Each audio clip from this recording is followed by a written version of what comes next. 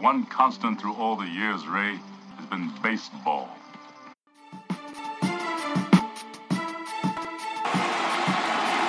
It hasn't happened at Fenway Park for 95 years. The Red Sox are world champions.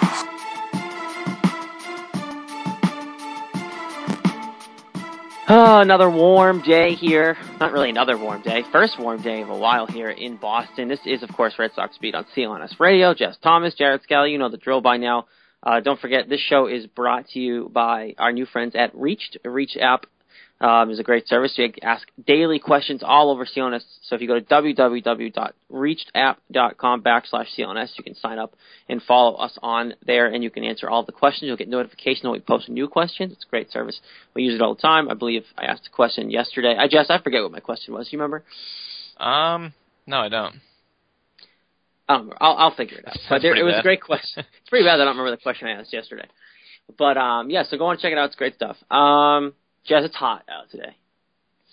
Yeah, it's going to be like this for a while now. We got upper 70s the next couple of days, and then low to mid 80s, and then some more 70s. It's finally turning into summer. It's about right. I mean, it's May. It's fair. So summer's here, weather-wise anyway. Officially, it's still spring, of course. Red Sox, other hand, have been struggling as of late. We'll get to that in a week. You know your question was? What was my question? Will the Red Sox avoid a sweep against the Yankees? Oh, right. I asked that before the game started. I answered no. I was right. We'll get to the weekly recap, of course, like we always do. Give you a heads up on what's coming up next week. Get to some Red Sox news, some opinionated stuff. I'm very opinionated, as you all might have noticed, so I can get to that stuff. Of course, we'll give you some fantasy pickups. But first, Jess, let's start with some MLB headlines, because there are few. There were only a few this week, but I'm still going to give them. So first, the Milwaukee Brewers, big one, but this is the big one. The Milwaukee Brewers have fired their manager, Ron Roenicke. Is that how you say it? I don't even know. It's Roenicke. Roenicke, I don't know.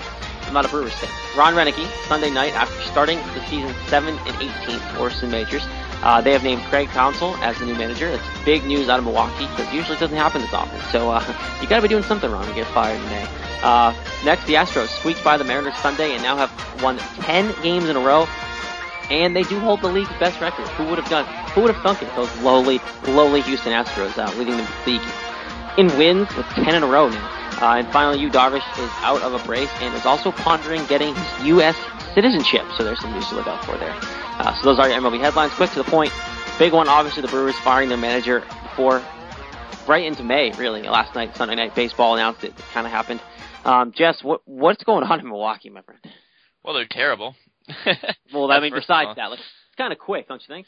Yeah, I don't think there's enough chance. If they've played 25 games, that's really, I mean, think about the season. It's 162 games. We're talking about 25 games, and you're already canning the manager. What if the manager won on a 6 or 7 game winning streak? Then all of a sudden you're just a couple of games under 500 and basically even with a lot of teams in the league. Then you're going to fire a manager. I don't like manager firings because I feel like they always happen too fast. I think it's always pinned on the manager, which I think a lot of the time is unfair.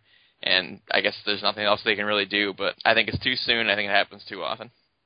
95% of the time, it is the player's fault because they just suck. But you can't fire a whole team. You can't trade away a whole team at once, so you got to blame it on someone. Yeah, unfortunately, that's how it works. But clearly, they're not producing, so they'll see if Craig Counsell can make a difference. He's young, but he was a good player. He had the weirdest batting stance in the history of the MLB. It really did. It was awkward to watch. So it was so weird. He put his arms like 5 feet above his head and twisted his body around, and it was very, very odd. Oh yeah. So we'll see when he's a manager. We'll see if he does any weird things in the dugout. I'm sure he will. Maybe he'll practice. He'll reenact his old batting stance. Maybe it'll pop up seeing Altuve recreate his new manager's batting stance or something at the plate. Who knows? Plenty of stuff going on for the Milwaukee Brewers. That'd be really funny if he was in the dugout teaching guys to hit like he did. Hey guys, so I did this. Put my hands way up here, and you get out there and you do the same thing. All right. Then this is what works, I promise. And they win 10 games in a row. And it's see, told you. Yeah, I got it. See, it's all the batting stance, boys. Yeah, so that's all I have to say about that. Yeah, man, the Astros, unbelievable. 10 straight games, 18-7. They were a 92-loss team last year, and now they're the best team in the major leagues. Who saw that coming? No one. They were terrible last year. They've been terrible. I mean, they've been terrible before they switched to the AL, but they've been just as bad. Even before that, it's just been awful, and it's amazing I'm okay with it. It's nice to see a new team come out of the gate strong, but it's just awful, though. It's just crazy to see this happening. Yeah, it's fun. I mean, they weren't terrible last year because everyone was comparing their season last year to their previous seasons where they were losing like upper 90s, 100 games, and they only lost 92, which means they got 70 wins, which isn't as bad as 50s and 60s. Still not great, but I think they keep rising every year, and with the 70 wins last year, now they already have 18, and it's barely May. I think things are maybe finally looking up for the Astros. Who's been the spark on that team, Jess? Not to me to throw you under the bus here, but I'm gonna ask you because we're in the middle of it. Who's been the spark for that team? Who do you think?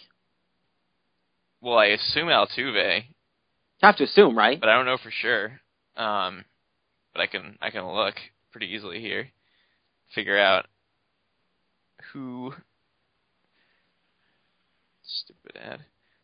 Yeah, wow. Altuve's hitting 361. That'll help you out. There's your spark. So I wasn't kidding. It's him, and also their center fielder Jake Marisnick is hitting 382. I saw a couple people just pick him up in fantasy, so he's definitely on the map too. But it's funny because they have two guys hitting under 200 and one hitting 204 and one hitting 215, and they're still 18-7. So can you say pitching? Yeah, right. It's funny how that works, Jess. You have good pitching and you win. If not, you lose. It's weird how that works. Wait, are we seeing that somewhere? Or? I don't know. Maybe. I don't know. Kind of blew my mind there. I'm not sure who it is, but it seems like we've heard that before. I think so. I don't know. Maybe. Yeah. Maybe we're far-fetched. We'll have to pick that up later and see if we can figure out what that was. Well, I'll dig into it. Do a little research. Yeah. Get my Google on. Yeah, get your Google on. But yeah, the Astros, they just swept the Mariners. That was their most recent triumph. They won 7-6, 11-4, and 4-3. So 3 pretty solid wins there. And then the rest of their winning streak. Sorry, they swept Seattle in 4 games. 3-2 was the final game of that. It was the first one. I was going backwards. Yeah. And then they also swept. Stop going backwards, Jess. Be right. Okay, they swept the Padres in order. 9-4 win, 14-3 win, and 7-2 win. Their offense is really kicking in that series. Then they also swept the Oakland A's 5-4, 9-3, and 7-6. Those were a little closer games, and there you have it right there, your 10-game winning streak. It's crazy. Crazy. Loved it. I hope it continues. I really do. Yeah, no kidding. It's fun to watch. It's always fun to have new teams. No fun to have the same old boring teams, but really with baseball, it usually is different teams. It's not as predictable as other sports where teams win the same thing every year, which I hate to say, like it's basically the NBA is where that happens the most. And oh yeah, baseball does not happen that way. There's always different teams winning the championship, different teams in the playoffs, and I think that's how it should be. It's more fun that way. I agree. It's not the NBA, for sure. Definitely not the NBA. And Yu Darvish, we obviously talked about him in the headlines when he had his Tommy John surgery, so now we're just updating you. It's out of the brace, and he has a lot of time to think because he's not playing clearly for the whole year, so he's pondering U.S. citizenship. The article I read on Yahoo said that Jose Fernandez of the Miami Marlins just got U.S. citizenship, so now maybe he spurred Darvish on to want to do the same thing. So that's. I like when players do that. I really do. Yeah, it's like, why not? You're playing here, you're here, so might as well be a citizen. It also gives you a fun fact at any cocktail or party you go to, because then you can say you're a dual citizen. Right. That's always fun. It's always a great fun fact. I was told, random fact here, random tidbit, I was told that I could actually obtain dual citizenship in Italy. Really? Because my grandparents are from there. So I was told that I could do that if I wanted to. Wow. Maybe so I'm considering it because it'd be kind of cool. Sounds pretty fun. Yeah. But no, it's good for him, though, because, it's kind of cool to see. Like, it was fun watching Manny go through his debacle and run out of Fenway when he got his citizenship here in the U.S., ran out of Fenway with the mini flag. Yeah. Ran out of the wall with the mini U.S. flag. It was great. Yeah, that was fun. It's fun to watch. I really do. I think it's cool that they get their U.S. Citizenships when they do, and I think it's cool, and I hope he does it. It'd be kind of a nice little tidbit. Yeah, so hopefully he gets citizenship, comes back, and actually finally pitches sometime ever. It'd be cool. All right, well, that's it. That's all Jess has to say, I think, about these lovely MLB headlines here. So those are your MLB headlines, and they're brought to you by Lynda.com. Lynda.com, go on and get your free 10-day trial. You go to www.lynda.com/CLNS, get your free 10-day trial, 4,500 different courses on there, if not more now. Taught by experts. You can learn anything you can think of is most likely on there, so go on and check it out. You get your free 10-day trial today. Of course, MLB headlines, again, brought to you by Lynda.com. All right, Jess. We're going to get to the weekly recap here because it's a lot to talk about. My favorite.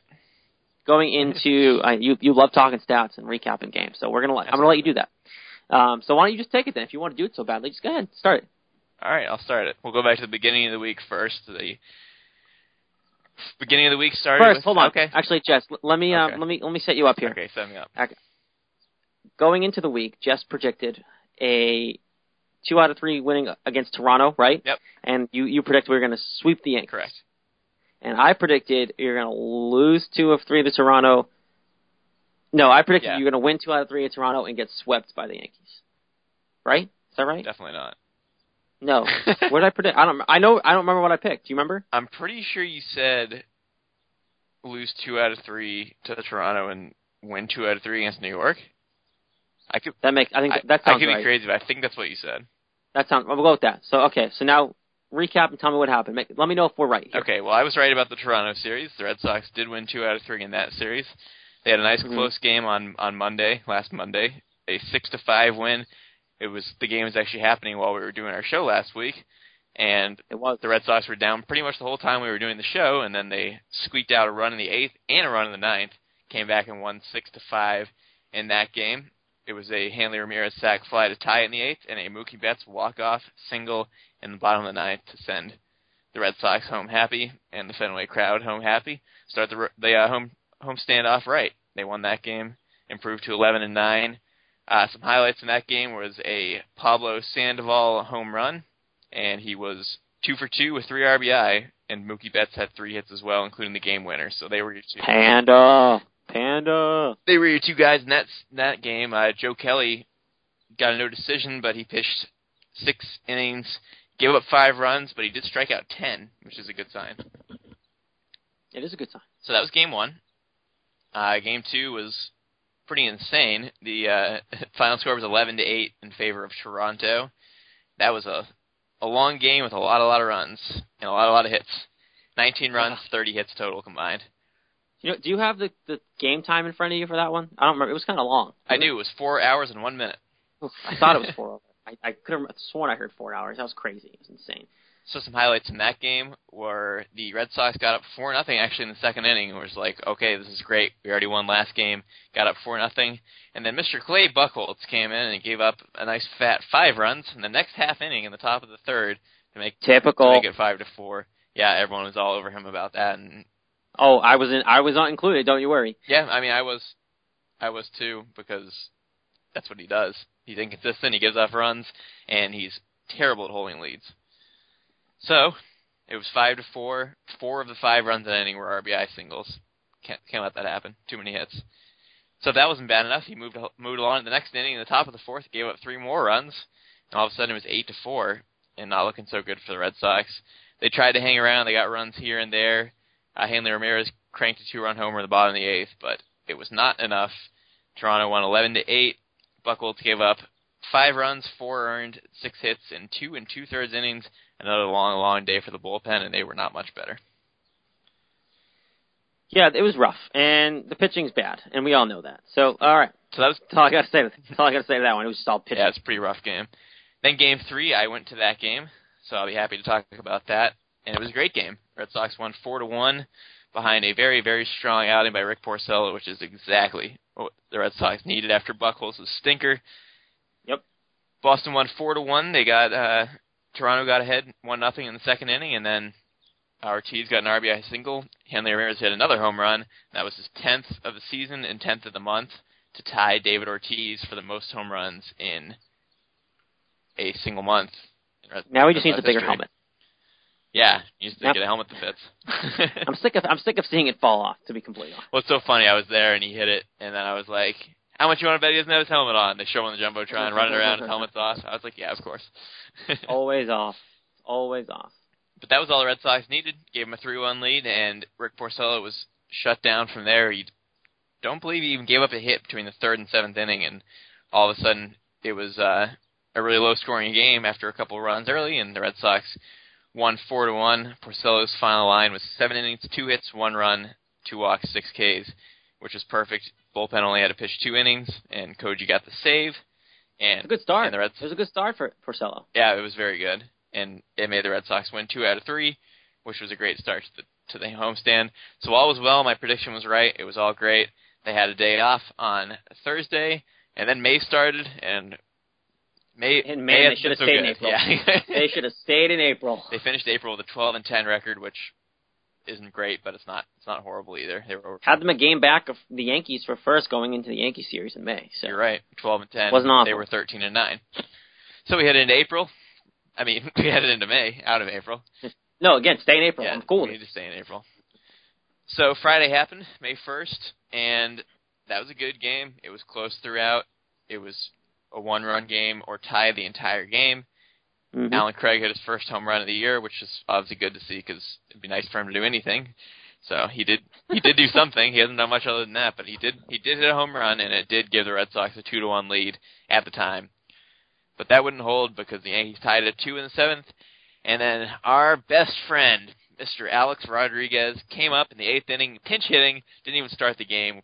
I'm sure to everyone's dismay who was at the game, who wanted to boo the heck out of him the entire time.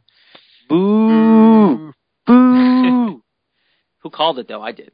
And what did A-Rod do? He came up and hit a home run off Junichi Tozawa, gave the Yankees a 3-2 lead, hit his 660th with Ty Willie Mays. Of course he did it in Fenway Park. Of course he gave him the lead. Told you. It's terrible. What did I say? It was set up perfectly for him was.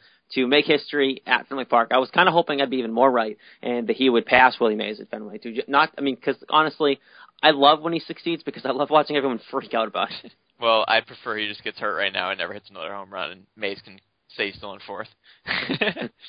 Hey, Rod, if you're listening, Jess's reaction to your home run. Boo! Get hurt. Boo! Boo! So unfortunately, that was that game. Tozawa got the loss, and the Yankees won Game 1. That was a tough Let's game. stay in that game for a second, Jess. Yeah. What do you think of the kid not giving the ball back to A-Rod? That was pretty funny. I saw he was a financial advisor, and he wanted to get something for the ball, and I mean, well, A-Rod wants his money, so I guess if that guy wants his money, then if he caught the ball, A-Rod's such a scumbag, I say he does what he wants. I would have kept it too. I would have been like, he doesn't deserve this ball, so I'm not giving it back to him. So you take it, don't give it to him, and then give it to somebody else or whatever, because you don't want it either. I don't want A-Rod's balls. Basically. They're all juiced up anyway. In every way. So, yeah, that was that game. 3-2 Yankees win. Bad start to the Yankee series, unfortunately, because that was a big game. I mean, the Red Sox were up 2-1, and if they could have won that, it would have been 3 out of 4. They would have been tied atop the division. I know it's only May, so it's not like it's the hugest deal in the world, but it hurt because it was a good, solid game and a good pitching performance by Masterson in that game. He gave up 2 runs in 6 innings, which is pretty good for him. I'll take that any day of the week from Masterson. So that was unfortunate. That will put the Red Sox at 2-2 on the homestand. Then Saturday came along, another close game, another loss. It was a 4-2 Yankees win. Basically, the whole game was Brett Gardner. He had 3 of the 4 RBI for the Yankees. Just torched them all game long. He was 2 for 4 with 3 RBI, and that was the big thing for the Yankees. The big thing for the Red Sox in that game was Blake Swihart made his Major League debut, because I should have mentioned Ryan Hanigan got a fractured knuckle off a hit by pitch from Mark Teixeira that hit his wrist, came back and hit Hanigan in the hand. And what a weird play that was. Oh, and what are the odds of that happening? He hits his hand, hits his wrist, and then caroms off perfectly right to Hanigan's bare right hand, just sitting there. Oh. Yeah, with enough force to do some damage. Right. So Hanigan's on the 60-day DL, so that's 2 catchers out for a long time for the Red Sox, and they brought up Swihart. We're going to cover that in a little bit more in depth. What a MLB hit. First hit in MLB. What a weak hit. Hey, but good speed, though, and good speed for a catcher is important. It is, I agree. I was impressed to see him get down the line, because most catchers are very slow. I know he's young, but he was quick. He hit it to second base, and Petit couldn't get it out of his glove, and Swihart just made his way to first and beat out the throw. He was 1 for 3 with a run and a walk. He got on base twice, which is excellent. So everything was good. I mean, Swihart got his Major League debut. He got his hit. Wade Miley actually pitched a pretty solid game, I would say. 7 innings, 7 hits, 3 runs. Unfortunately, he gave up a 2-run double to Gardner that made it 3-1 in the 5th inning. And if he could have gotten out of that jam, it would have been very beneficial, because the Red Sox could never get to the 3-run mark that they needed to get to. And they lost 4-2, so now all of a sudden you're looking at 2 losses in a row and a possible sweep with Sunday Night Baseball coming up. I don't know if you have anything to say about this game. It was pretty much what I said. Yeah, no, you can keep going. They sucked. That's what I'm getting at. Dustin Pedroia had a home run. That was good to see. He's got 5 now, which is awesome because he only had 7 all last year. Half a Hanley. Yeah, no kidding. That's all you can ask for from Pedroia. He's obviously not a home run hitter, so if you can hit 5.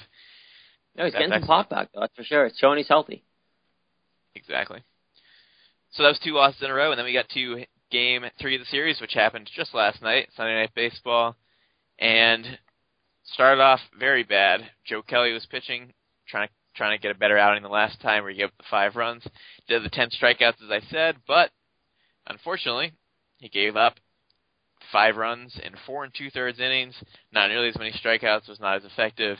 It got the Red Sox in quite a hole to start the game. A 2-run homer by Mark Teixeira in the first was already 2-0, and then 2 innings later, 2 RBI double for Brian McCann, RBI double for Carlos Beltran, and it was 5-0, and then a couple innings of nothing, and then Brett Gardner hit a 3-run homer in the 6th, which was not off Kelly, but he'd already done his damage. That was off Breslow, and all of a sudden, it was 8-0 in the 6th inning. Looked pretty hopeless. Red Sox gave it a little go. They got 5 runs in the 6th inning. David Ortiz RBI double, Pablo Sandoval RBI double, and Mike Napoli finally did something, hit a 3-run homer, made it 8-5. But that was all the Red Sox could do. They had one last gasp in the 9th inning against Andrew Miller, of all people, who's been fantastic. We'll get to him as well. But he walked 2 guys in the 9th inning, loaded the bases up for David Ortiz with 2 outs, and he hit a fly ball to center field. It was caught. I'm sure everyone there wanted it to be a grand slam or at least an extra base hit. But it wasn't, and 8-0 leads are hard to come back from, and there was your sweep, 8-5. Red Sox False hope, 12-13. False hope. They made me stay up last night. I know. If it was just 8-1, I would have gone to bed earlier. I wouldn't be so tired today. But no. They had to hit Napoli had to hit the home run. I love it. He's finally hitting. But oh God, it was awful. Back to the Friday game for a second, Jess. Yeah. The guy did you see the guy who caught the ball? You know how I told you obviously he didn't give it up. Did you see that he made a Twitter? No, I didn't. He made a Twitter, and it's at ARod's 660HR ball, and he wants to know what you guys think he should do with it. And I hate to give this guy this kind of press, but it's kind of weird that he did it in the first place. But I'm scrolling through it here, and he said, "Oh, I really enjoyed talking with ESPN Detroit today. What do you think Jimmy Kimball would do? Maybe I'll give it to him and see what he thinks." He's getting his 15 minutes with this, and that's got to be a big reason why he took that ball. Yeah, that's pretty funny. Well, I'm not finding the Twitter. I want to see it. It sounds funny. It is at ARod's 660 HR ball. Okay. And it should be like Mike Schuster with a picture of the kid with the ball, and he's wearing a Red Sox hat. Found it. Yeah. What would you do if really you caught the ball? Comical. He made a Twitter just for this. And I thought I heard about it earlier when I was listening to Felger and Matz here in Boston on the Sports Hub, and he called in. And they didn't know if they believed if it was him or not, but called in and brought this Twitter up. So I looked into it, and it's what it said. If it's actually him, he's been talking around. Yeah, I see his stuff. That's pretty funny. Good for him for getting creative with it. I know, right? He didn't just give it up. I wouldn't have given up. God, no. If he's going to give it up, might as well get something out of it, more than just a couple souvenirs. Right. But yeah, so overall, I just wanted to throw that out there and see if you heard of it. Funny. But yeah, so overall, Jess, 2-4 this week. Got swept brutally by the Yanks. Now they're in next to last place because the division's so close. Who do you have? I know it was kind of an abysmal week, especially ending the way it did. But who do you have as your MVP? I have one guy in mind. I think you might share the same opinion. Totally. But who do you have as your MVP? Yeah, you got to go Pablo Sandoval like you did. Oh, the Panda! He had an insane week, and it's great to see him hitting the ball well because he had a little rough start, and you were saying don't worry about it, and I jumped on board with you and said don't worry about it, and nothing to worry about. No, okay, there's a little bit to worry about. It's a little bit to worry about because he can't hit right-handed. True. He's hitting sub-200 right-handed, but total batting average this season, not this season, this past week, 11 for 23. So that sounds about right. Yep. 478 this week, 4 RBIs, a homer. He has also identical 478 OBP. He had 5 hits in the Yankees series. Kid is raking. He had 4 And hits he's in one game against Toronto, the 11-8 loss, 4 for 5. Yes. I mean, granted, everyone hit that game. But, look, he's coming around. This is what they signed him for. Obviously, he's been great. He's been great defensively despite the lack of production at the plate at the beginning of the season. But now he's doing both. And hitting .478 this last week despite I almost said the Celtics. Despite the Red Sox not doing so. Don't know why. Not doing so well. He's been the bright spot this week, I think, Jess. And obviously you had some great starts in there, you said, like with Wade Miley and Joe Kelly getting some quality starts. Porcello had a good, decent start in there as well. You're getting some starts now, and now the offense needs to keep producing. And it's hard to bail yourself out of an 8-1 hole on national TV, and they almost did it. But I definitely think Panda's the bright spot. With hitting .478 in a week, I don't know if you can ever replace that as being an MVP. Yeah, I mean, he's hitting .326 for the whole season now, even with his sub-200 batting average against lefties, which makes the .326 even more impressive. He's really hitting well now, and that's the great thing about the early part of the season is if you do have a rough start, he didn't have a rough start, but he didn't hit anything besides singles, but even if you have a rough start, you have a couple of good weeks, and all of a sudden you're back in the 300 range, and everyone's saying you're good again. That's the good thing about having few at-bats is that things change fast. All right, Jess. So we know what happened this week. We got swept by the Yanks. They're in first place now. 16-9, I believe Yep. their record is.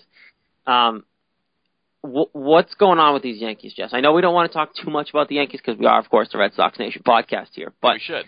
We should, because they're coming out of nowhere. I picked them to be dead last. You picked them to be next to dead last in this division. Everyone thought they're too old. There were too many ifs in this rotation and this bullpen. And now, what's going on with this team, Jess? I mean, is it Andrew Miller? I mean, obviously him and the rest of the bullpen are being successful, and he's being great for them in the closing role. I think it is Andrew Miller, and I wrote in our prep show sheet just all capitals, yes, like huge amounts of S's at the end of the yes. Like, of course it's Andrew Miller. He's the backbone of that bullpen. He's basically giving you what the Royals had last year, as in a guaranteed shutdown back of the bullpen. And I think he's a big reason why they're winning these games, especially the close ones. But this team's raking. A-Rod's being a decent contributor there as well. I think it's all kind of together. But Jess, what's going on?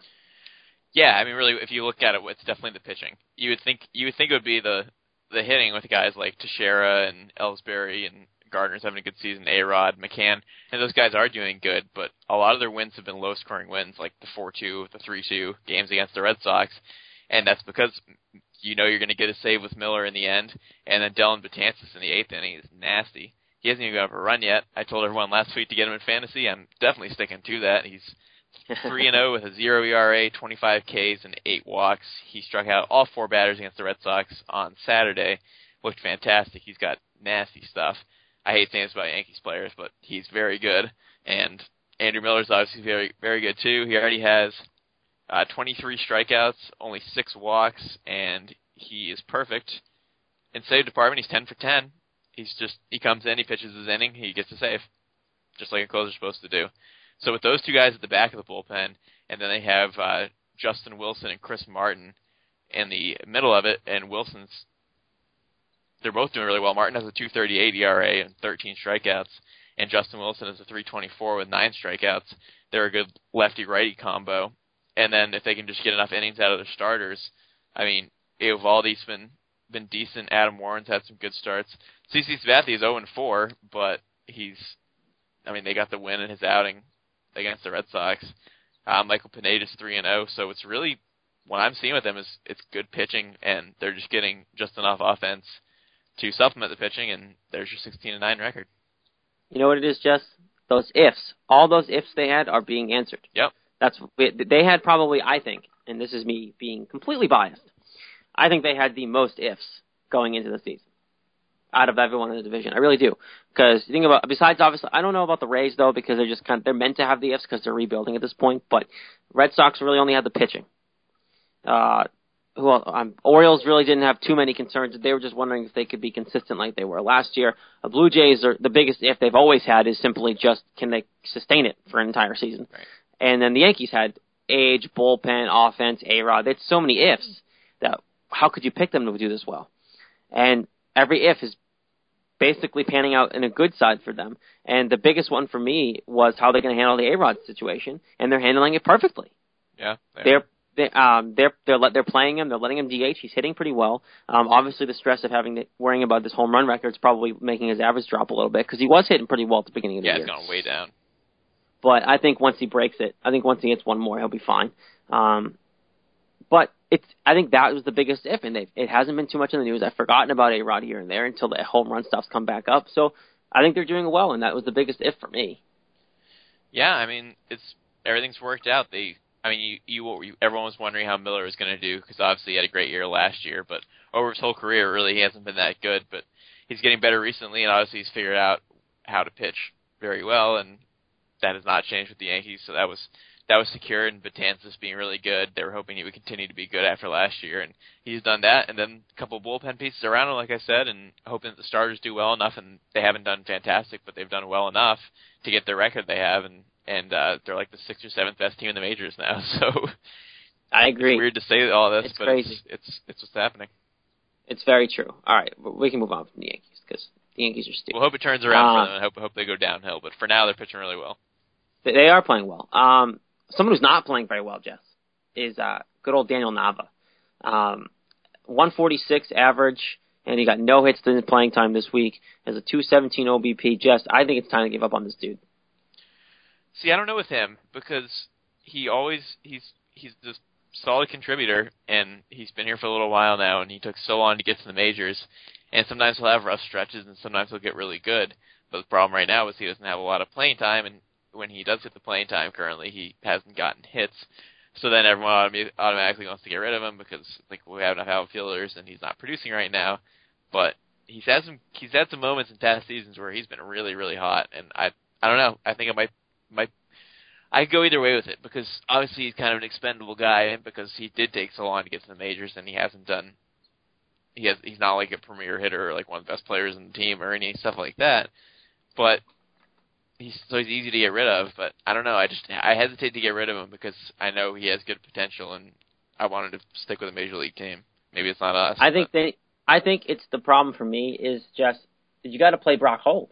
He's playing so well, and you have a guy now who hasn't got a hit in God knows how long. It's just you got to sit there and say, okay, Brock Holt's the one that's competing and playing well. Put him in the right field. I think at this point, Jess, you really are missing Shane Victorino, as much as I hate to say it, but you are, and he's lacking your depth, and I understand that. But you also need to play Brock Holt more. I think he needs to be your right fielder for now.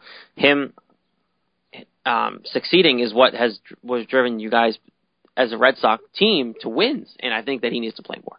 Well, that's the problem with when you don't get playing time, and then when you do, you don't play well. Just like the Alan Craig situation. Same with Nava. You play a little bit, you don't get hits, and then you have someone like Brock Holt hitting 350. Well, obviously you're going to play Holt. It's just what it is, unfortunately. I completely agree. It's stupid. I think you're still having issues trying to figure out who's going to play and who's not going to play, and it's just a matter of you got to figure it out. You got to just decide who's going to be your guy and go forward with it. And the Alan Craig situation is difficult. I think Alan Craig should be in there more often. I think he's just lacking reps. Daniel Nava just sucks at this point. I think you've seen everything out of him. I think he's peaked already. I think in his career. Well, he is. I think like 30. Yeah, that's what I'm saying. I think Alan Craig can get back actually. Alan Craig can get back to where he was, winning All-Star bids and in St. Louis. But the problem was back then he was the everyday first baseman. So it's a matter of you got to get him those reps, and you have to consider maybe keeping him and then getting those reps after Napoli next year because Napoli's contract's up, which we'll get to after. We're going to talk about this more later, but that's obviously another concern. But the Nava situation, I think it's kind of writings on the wall. You got to keep Brock Holt in. Well, it's definitely concerning the age, like you said. He's 32 years old, and maybe it's not going to get any better. That definitely is something to consider when you're trying to figure out who to keep and who to get rid of. Yeah, so we'll see what happens there. I really hope that they figure this out and Nava kind of either turns it around quickly or he just kind of stops playing.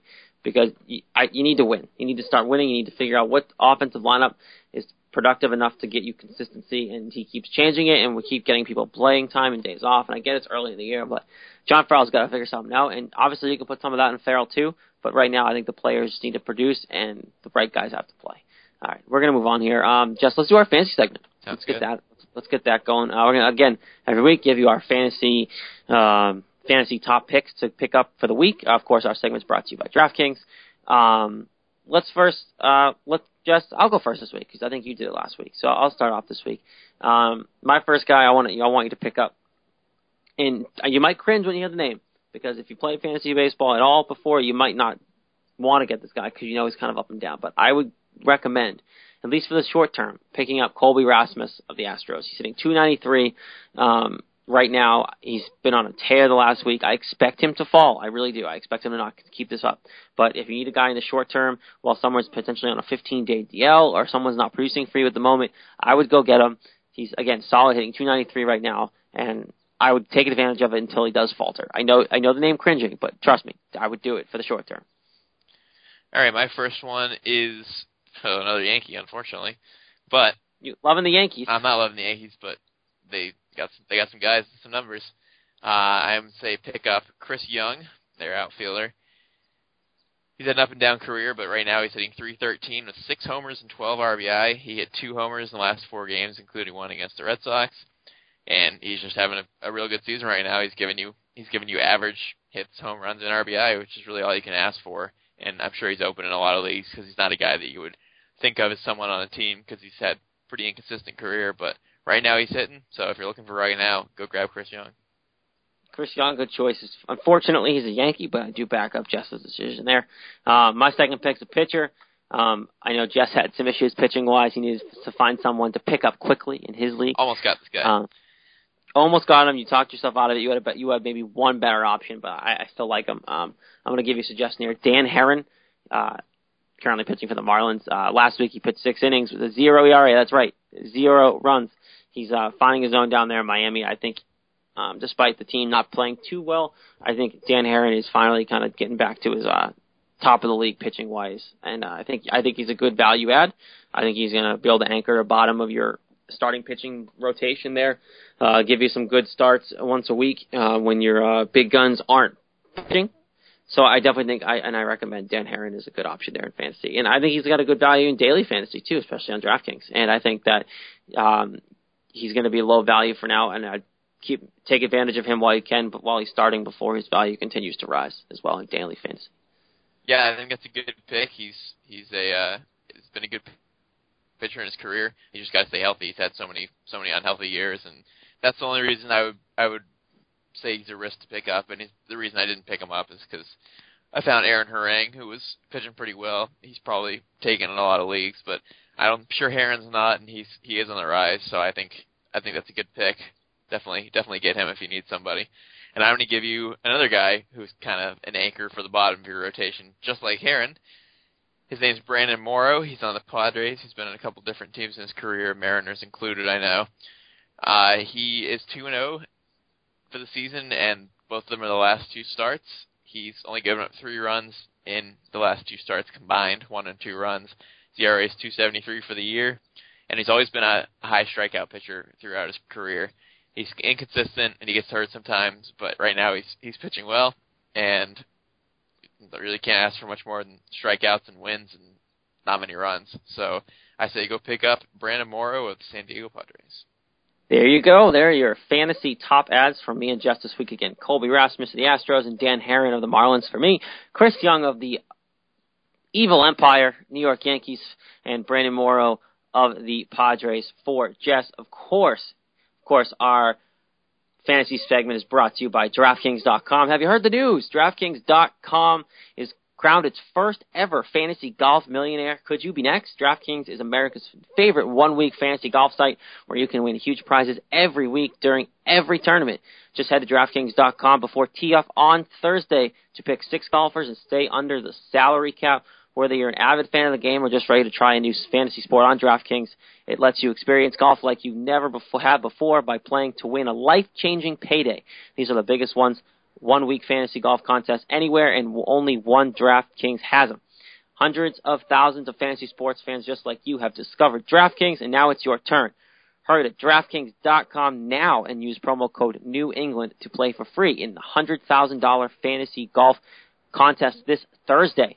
First place takes home $10,000. Enter New England for free entry now at DraftKings.com. Again, that is DraftKings.com. Great chances to win here with the PGA Championship coming up this week, so go on and check it out and claim your millions today, everyone.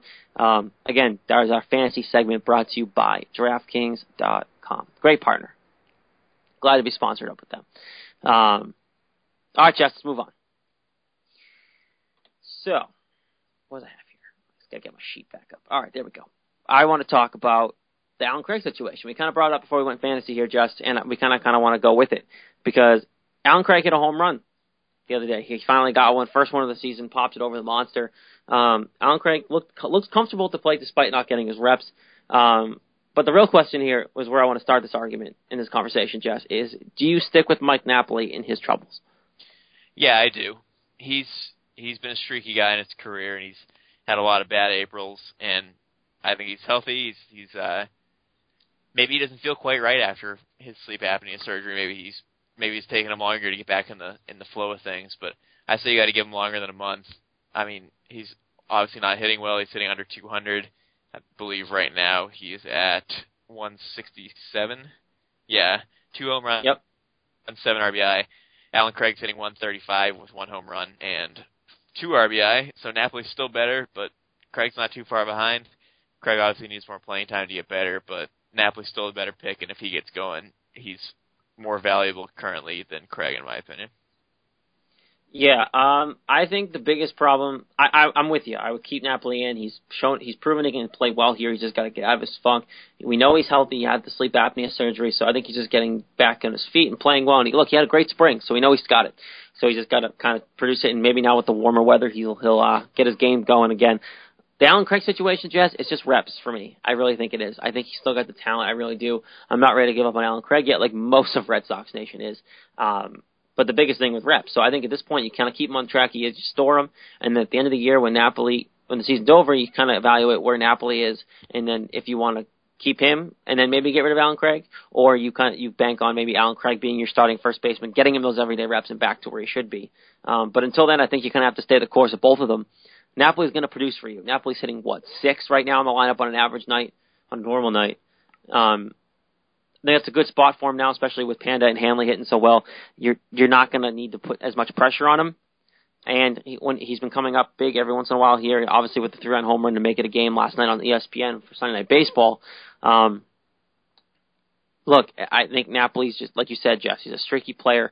As much as a lot of fans, Red Sox, are booing him and telling everyone he sucks and he shouldn't play anymore, I think it's too early to do that. It's May. We're sitting here telling you it's too early to fire a manager. It's too early to give up on Mike Napoli, too. And I think you're going to have to stick with him on that one. You got it. You got to stick with the guys who've done it in the past. Do you want... Okay, I'm going to kind of side topic here, Jess. Do you want to keep Allen Craig? I want to see what he's capable of. He was so good before, and I just want to see if he still has that. He's 30 years old. It's not like he's like 37 or 38. You'd think he could still produce like that, and I want to see it happen, but it needs to happen soon. And that's where it comes in, is if they're going to find the playing time for him. I don't like Allen Craig in right field at Fenway, so it's kind of a problem. I don't really trust him playing every day in right field there, so that's kind of why Nav and Brock Holt have been playing. I don't know if there's a place on the team for him. That's the problem. And you got to think maybe you got to but he's got to get him in, because if they do want to get rid of him, he's got to play to show that he can still play. So well, that's the thing, because now if you're sitting here and it's like the middle of June, or even say like July 1st, and if he's still hitting like 150 with like 3 home runs, like nobody's going to want him, and nobody's going to be sold that he could get anywhere near as good as he was before on the wrong side of 30 now. So like I hate to say like these are like 2 of the most important months of his career, because that's pretty so true though. Pretty dramatic. It's so true. It is, yeah. It's so true. It's so true. So we'll leave it at that. I don't want to bring up too much because he really isn't playing much enough to talk to him about him that much. But it kind of factors in because Napoli struggles. But I think you kind of have to stay the course here, Red Sox fans, and see what you get out of Napoli leading up to the All-Star break in July. I think that's when you kind of have to evaluate what you got. But let's move on here. Obviously, big news for the Red Sox is you're already a depleted position in the catcher situation. Obviously, Vasquez was hurt earlier in spring training, and now you got Hannigan, good old Handy, going down. Like you said, Jess, earlier, that weird play ended up getting a foul ball. Was it a foul? No, it went off of... hit by a pitch. Hit by a pitch. Went off of. Do you remember who's hitting? I don't yeah, remember. it was Mark Teixeira off his wrist, off Hannigan's hand. Yeah, Teixeira got hit off the wrist, went off directly down to Hannigan's hand. Part of that was Hannigan's fault because his hand was not behind his back like it should have been when he's catching. It was out in the open. But still a weird play nonetheless because the odds of that happening aren't great anyway. No, definitely. But so he was put on the 60-day DL, had surgery, and now he's not expected back till at least after the All-Star break. At the earliest, is right after the All-Star break. So they decided to call up good old Blake Swihart. And like you said, he made his Major League debut over the weekend, got his first Major League hit out of the way in his first game, which is big. And look, this guy's going to be great. I know it. We know he's going to be great. He has an athletic body, which is great for it to be a successful catcher. Athletic helps you block the ball behind the plate better. Usually it makes your career last longer because you're not as pudgy, so it's not as much wear and tear on your knees. This guy's going to be a contactor, but can pop the ball out. We all know the logistics of Blake Swihart. My concern is, did they call him up too soon? Well, here's what I think about it. I wouldn't have wanted him to come up this soon normally, but nobody expected Vasquez to get hurt, and once he got hurt, you wouldn't expect your other catcher, Hannigan, to get hurt as well. It's not often that two catchers get hurt for a long period of time over a bunch of months. So it really just kind of fell into place, and I mean, I hope he's ready, but it makes sense because you have this guy who's one of the top prospects in Major League Baseball, and here you go, your two catchers that get hurt for the whole year and most of the year, and now you're sitting here with Swihart. Like, why wouldn't you bring him up? It just Wouldn't you consider calling Quintero up and letting Swihart stay down in AAA and be the everyday catcher, no questions asked, and just keep getting reps? Well, that would make sense to see if Quintero is capable of anything, but I mean, we know his history and Sandy Leon's history, and they're pretty poor hitters, and obviously the Red Sox, if your pitching already isn't that good, you don't want to have one spot in the lineup basically guaranteed out. So I think that's why they did it, because they know Swihart's a good hitter, and they figure he's still better even at this ripe age than those other two guys are to have a better spot of hitting in the lineup. Well, I will say he looked comfortable at the plate, Jess. He really did. He had nice long at bats. Nine pitches for his first at bat. Exactly. Kept some eyes off. Kept some swings off of tough pitches to lay off for even veterans. So, look, he's fine. I think at this point you kind of have to. They must have seen something in AAA. What was he hitting? He was hitting 3-something in AAA, like 340 something or something crazy like that. That's pretty solid. So clearly they think he's ready to be up here, especially considering the circumstances. But Jess, now do we consider the Red Sox regretful at all for not going after Salty? I know tomorrow he officially will go on to waivers if the Marlins cannot find a trade partner for him. Should the Red Sox have made more of an effort to go after Salty, and now do they regret it because now they have the situation that they're in? Sorry, I would say you should be sorry. Stop coughing. Like right the second I started talking, it's like, I would say I want to say that they'd be sorry because he was here and people liked him and everything. But the way I see it is if they got him here, based on how he's hit so far, it would probably just be the same thing as having Leon or Quintero catching every day, because as we know, Salty was hitting 69 this year, 2 for 29, terrible, just awful, just right awful next to his batting. Yeah, don't even put a number down. Exactly, and it's the same thing as those guys. So like you're basically running the same situation. So I don't think they regret that because I don't think it would have changed much. I would have liked to see him only because it would have given a little bit of veteran presence. I'm not mad about it by any means. I don't think it's like going to make or break the situation here, but I wouldn't have minded them going after him. But again, he was inconsistent at the plate, and his defensive catching wasn't to go brag about and worth his offensive struggles. He did hit pretty well while he was here, but I don't think coming back to Boston would just automatically click back into the 300s batting average. So I don't think it's really a big deal. I think at this point, you kind of let Swihart play till the All-Star break, see what he's got, and you never know. The Red Sox might have a tough situation in their hands when Hannigan comes back. You might see Sandy Leon be gone if they think Swihart can come back here and be the backup catcher. Yeah, it's like who do you? If not, he could become the everyday catcher come the All-Star break if he plays well. And Hannigan comes back, you could see Hannigan go back into that backup catcher role, which he was supposed to be until Vasquez got hurt, and send Leon packing, and let Swihart be your everyday guy. So you never know what's going to happen. Like, what if Swihart's so good, make Hannigan the backup? That'd be interesting. So you got plenty of baseball. He's going to be up here now for a while. He might be up here to stay. You got about 2 months now of baseball, just Swihart catching most of the games probably. So keep an eye out. This guy's the future. He's 23 years old. Yep. This guy's the best catching prospect in the game. You get a chance to watch him every night if you're here in the Boston area, Red Sox fans. So just kind of enjoy it. We're going to go ups and downs with him in his process, but just kind of enjoy what you see because this guy's going to be it. He's got 5 tools. And I hate to use the old cliche of that, Jess, but he really is a 5-tool player. You can see it already. Yeah, between his speed and his catching ability, and clearly he's a great hitter. It's good news. I wasn't excited to see him because I didn't expect him to come up so soon, so I didn't really prepare myself for it. But now that he's here, I'm ready. I'm ready to see him play. Yeah, I'm excited. I'm intrigued. Obviously, I was really happy to see Vasquez get the chance this year, but now that Swihart's up here, I'm intrigued to see what we got and get the kid going. But, Jess, we're almost out of time here, so we're going to get going here to the final segment of the show this week on Red Sox Beat here on CLNS Radio, and it's going to be a preview.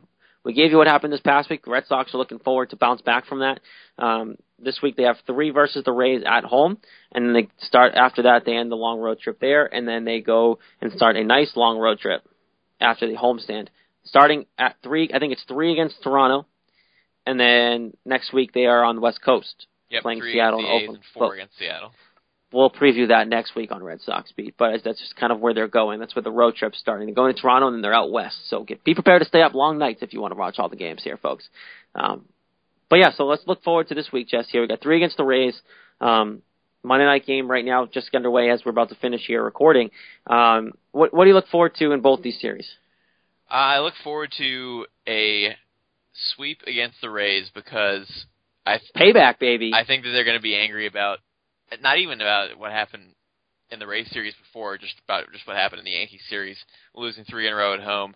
I know nobody's going to be happy about that. I think the veterans in the club, Ortiz, Pedroia, people like that, are going to say that we're not putting up with getting swept by the Yankees at home. It's like, this crap's not going to be happening.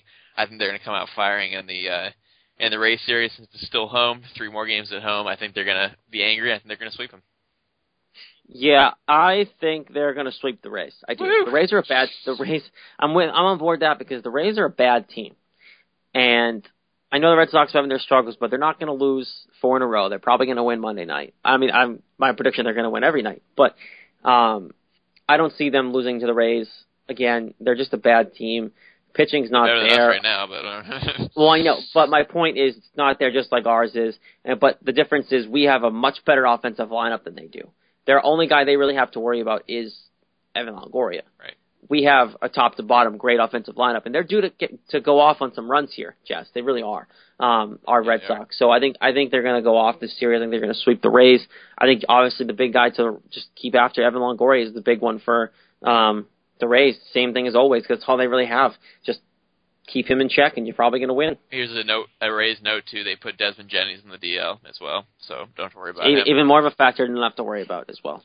Yeah, the pitching matchups are tonight Clay Buchholz against Jake Odorizzi. I hope Buchholz can bounce back because Odorizzi's had a better year so far. But on Star Wars night at Fenway Park. May the 4th be with you, everyone. Right. So Buchholz against Odorizzi. Tomorrow you got Rick Porcello against Drew Smiley. Win. And then on Wednesday, the pitching matchup is Alex Colomé for the Rays. Who was that? He's a starter for them. That's a win. That's a win. I don't even know who that is. He's pitched 1 game this year. He 5 innings, no runs actually, but that's a win. I don't know who that is. That's a win. Who did he play? Who did he pitch against? I just had it. Orioles actually. Yeah, that's a win. We got it. All right. Justin Masterson pitching for the Red Sox in that game. So those are 3 matchups there. So we're both calling a sweep in that. All right. So you have 3 back there. And they're going to head out on the road and lose focus a little more. Beginning of a long road trip, they're going to be a little less motivated, and I'm going to have them losing 2 out of 3 to their Jays. Also they have Thursday off again this week. Yes. Which is weird, but 2 weeks off, 2 weeks in a row with a day off on Thursday. I have them winning 2 out of 3 against the Jays this week. I'm being optimistic this week. I'm always optimistic, so I want to go a different way this time. I'm going to be optimistic. They're going to take 2 out of 3 against the Jays. 5-1. Heading into the West Coast trip, because the West Coast trip is going to be difficult, Jess. Just a quick tidbit. They're playing Seattle, who's been playing great, playing Oakland, who's always a tough out for them, and they're playing in Oakland. I like them to get some wins here before they go on the West Coast trip. They know it's coming. They're going to play a little harder. So, yeah, I like them taking 2 out of 3 against the Jays. Obviously, Bautista to watch out for. Jess, what are the pitching matchups for the Jays series? Pitching matchups, they are all set here. So Friday is Wade Miley against Aaron Sanchez. Miley had a pretty good start last time. Sanchez... That could be an iffy. That could be the loss because it's Wade Miley. Yeah, Sanchez has been shaky, though. They expect him to be really good, but he has 21 strikeouts and 20 walks, which is bad. That's not good. We're looking out for an offensive throwdown. Yeah, maybe a wild on Friday game there. Saturday, Joe Kelly against Drew Hutchison. Yep. That was actually the matchup that already happened this year, and they both gave up a lot of runs. Kelly gave up 5, and Hutchison gave up 6. So, fireworks Friday and Saturday night in Toronto if you're going to check those out. And then Sunday's Clay Buchholz against R.A. Dickey, so maybe more fireworks, because at the moment Buchholz is 1-3 and Dickey's 0-3. So, fair saying, terrible pitching, fireworks in Toronto. Summertime, so fitting. Go out there and watch the spectacle after the game even maybe. Get extra innings of fireworks, who knows. But needless to say, when the pitching is equally as bad like that, Jess, I like to win. I like the wins because if they're both pitching isn't great, our offense is just going to tee off. Yeah, granted, I know Toronto's offense is better than the Rays, but I think that they're going to tee off on some pitching. I think you're going to lose the Joe Kelly matchup because Joe Kelly hasn't pitched great, and Joe Kelly hasn't learned how to pitch. He only throws as hard as he possibly can. So until Joe Kelly can manage a baseball game, hit his spot, maybe learn to take some off his fastball to paint the corners, they're going to lose. So I like them to lose the middle game there against Joe Kelly. So that'll be Saturday night or Saturday afternoon, whenever that time that game is. Either way, they're not on Sunday Night Baseball next week, are they? No. Good. Get them you'll like my thoughts for the series, though. I think that because I know you love crapping on Clay Buchholz, and since I think he's going to pitch well tonight, I'm going to have the Red Sox winning the first, I'm going to have them losing the first game, and then winning the second and losing the third because Buchholz is pitching the third, and I have him being inconsistent and dropping a game after he hopefully wins tonight. Jess, my sir, fitting on May 4th. Welcome to the dark side, my friend. Am I turning in Clay Buchholz? I don't want to, but it's hard. I like it. You just did. Welcome. It's hard to have a lot of faith in him. It just is. Jess, I am your father. Welcome to the dark side. Yeah. Join the Sith. Right. And the Sith is hating on Clay Buchholz. I hope you're right. Then. I'm changing. I'm getting a warm heart this week and saying we're going to win a Clay Buchholz start. Not saying he's going to pitch well, but I'm saying they're going to win. Yeah. So that being said, we're going to end the show there. That was a good way to end it. Lot going on, obviously, with the rough week beforehand. But that being said, Jess, we got an interesting week ahead, like we just previewed. I expect some wins. I'm expecting them to only lose once, so hopefully they don't lose tonight, or they got to win 5 in a row there. I got them going 4-2, so that's good too. But yeah, so great show today. Sports fans, you want to engage with your favorite CLNS personalities? Download the Reached app today for the iPhone and Android. Are you a fan of the Celtics, Red Sox, Bruins, and or Patriots? Make your voice heard. Join your favorite show, and our hosts will ask the questions. Maybe your answer will get heard on air. Download the Reached app today at www.reachedapp.com/CLNS, and it's REACHT app. If you don't know the spelling, it's a great partner. We ask questions every day. So check it out. It's a great partnership we have going along with our Red Sox coverage here on Red Sox Beat for CLNS Radio.